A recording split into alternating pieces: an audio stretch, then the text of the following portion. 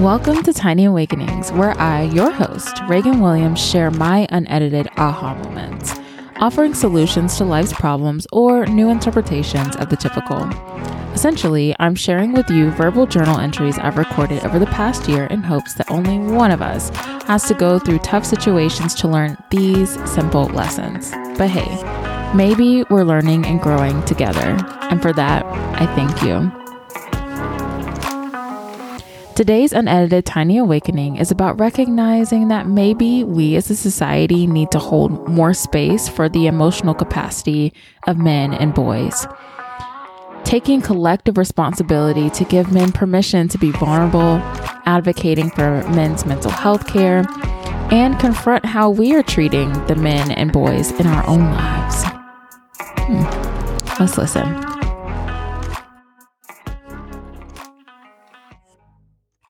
I really believe that men get the crap end of the stick when it comes to emotional support.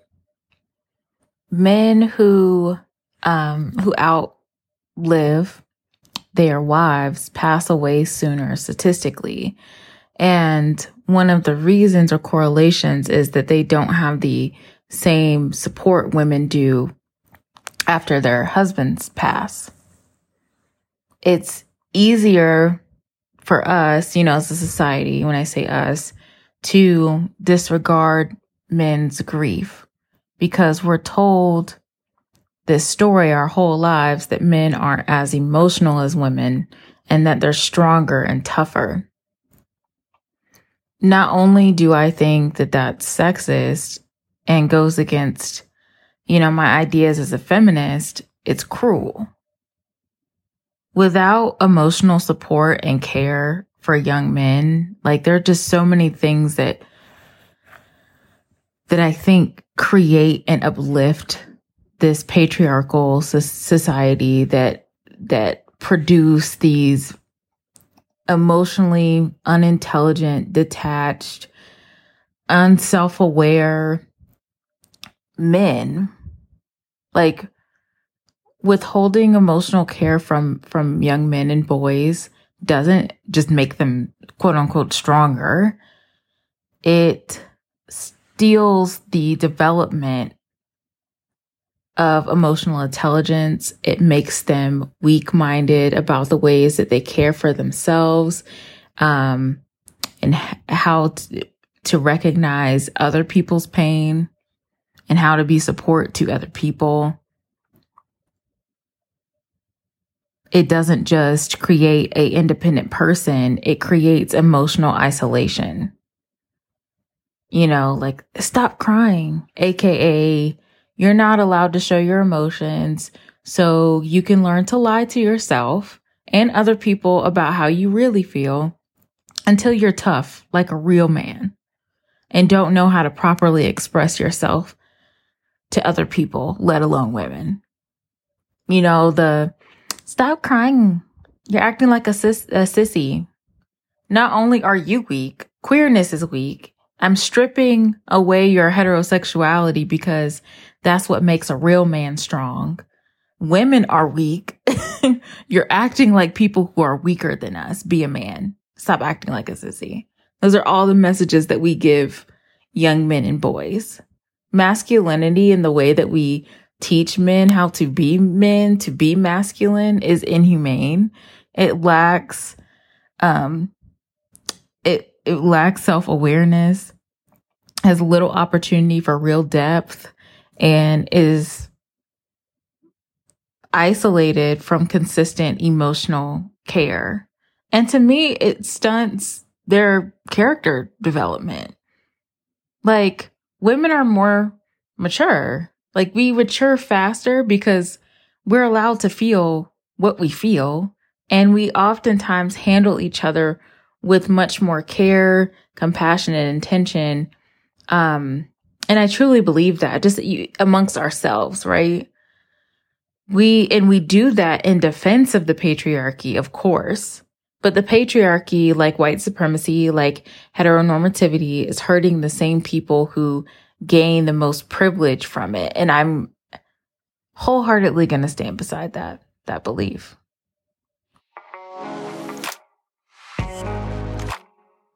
Y'all, let's really get into this because I don't know what provoked this initial recording. I have some men in my life that I'm getting closer to, but most of the folks that I interact with, just generally, professionally, personally, people like outside of my immediate family are mostly women. I've created sisterhoods with folks in my community and through sorority. I indulge in the presence of women. And I also know that there are like distinct differences in how men have been able to express themselves to me and feel a certain level of safety with me. I recognize that a lot of men have not felt safe with me. And perhaps that's what provoked this kind of like me just recording this whenever I recorded it.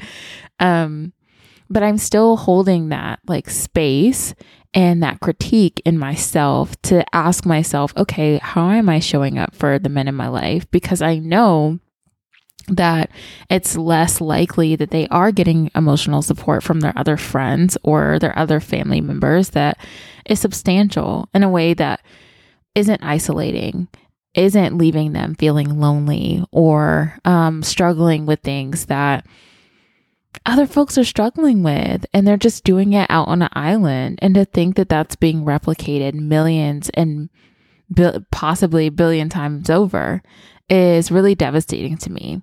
And not only do I want to take a little bit more responsibility in how I take care of the just general, I don't care who you are, and but how I take care of the people in my life, but that this is also contributing to the very things that I'm trying to dismantle as a feminist, right? And that's why I brought that up. And I know that folks are probably going to be like, what? Like, what does she mean that this emotional isolation goes against who she is as a feminist?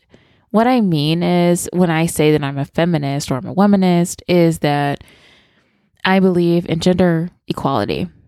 And I want a society where we can all thrive and be who the heck we are and express ourselves in a way that feels authentic to us and isn't so like tied into this social construct of what degree of masculinity and femininity that we are supposed to display. No matter what genitals we have, no matter what we look like on the outside, just giving and honoring who we are and who the universe kind of cultivated us to be, right? In a way that's like authentic and beautiful. So beautiful. And what's really scary, I think, about the idea that men don't have this deep field and array of emotions is that it strips away a bit of their humanity. And that's just not the case.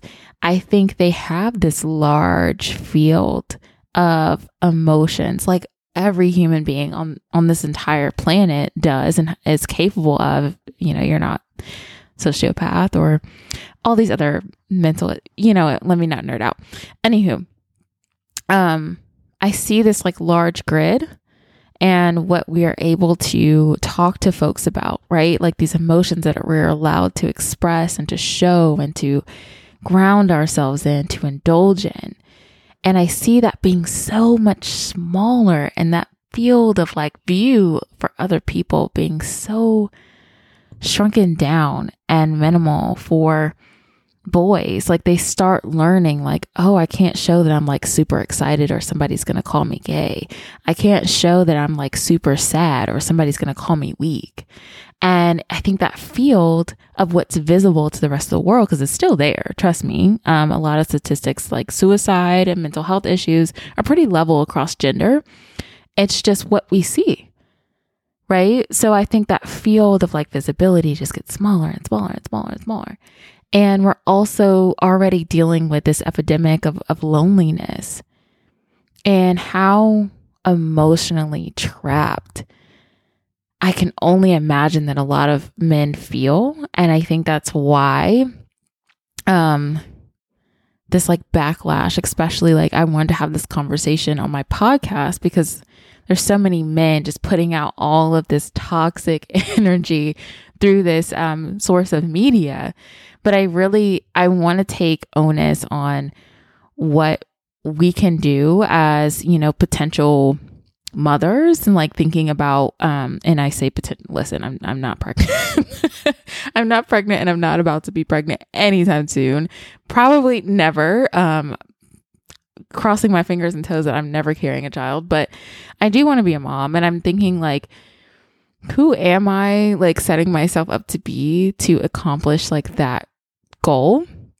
And how can I make someone else's life like just this beautiful thing that they get to experience that's outside of what was normal for me, but can nurture whoever the heck that this person is, and kind of like help them navigate like who they are.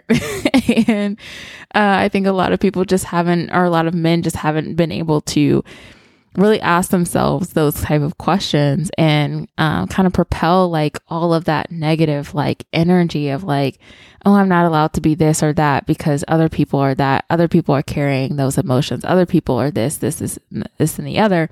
And I think that's what's happening in this like podcast space, is this like projection of all of the things that have been weighing them down and isolating them, and like kind of like creating this like small narrow idea of like what a man is supposed to be.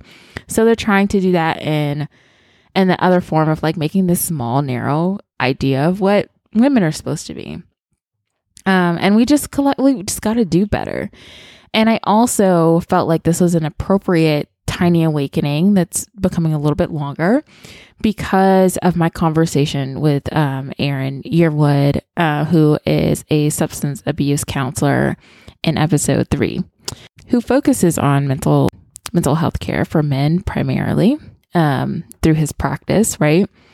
And I just want to uplift that and say that that's very, very important. And it should be more important to more people who have more men in their lives, who have primary partners who are men, who have sons and brothers and fathers and cousins, and have made their own brotherhoods and have a good network of men in their lives the way that I have a good network of women in my life.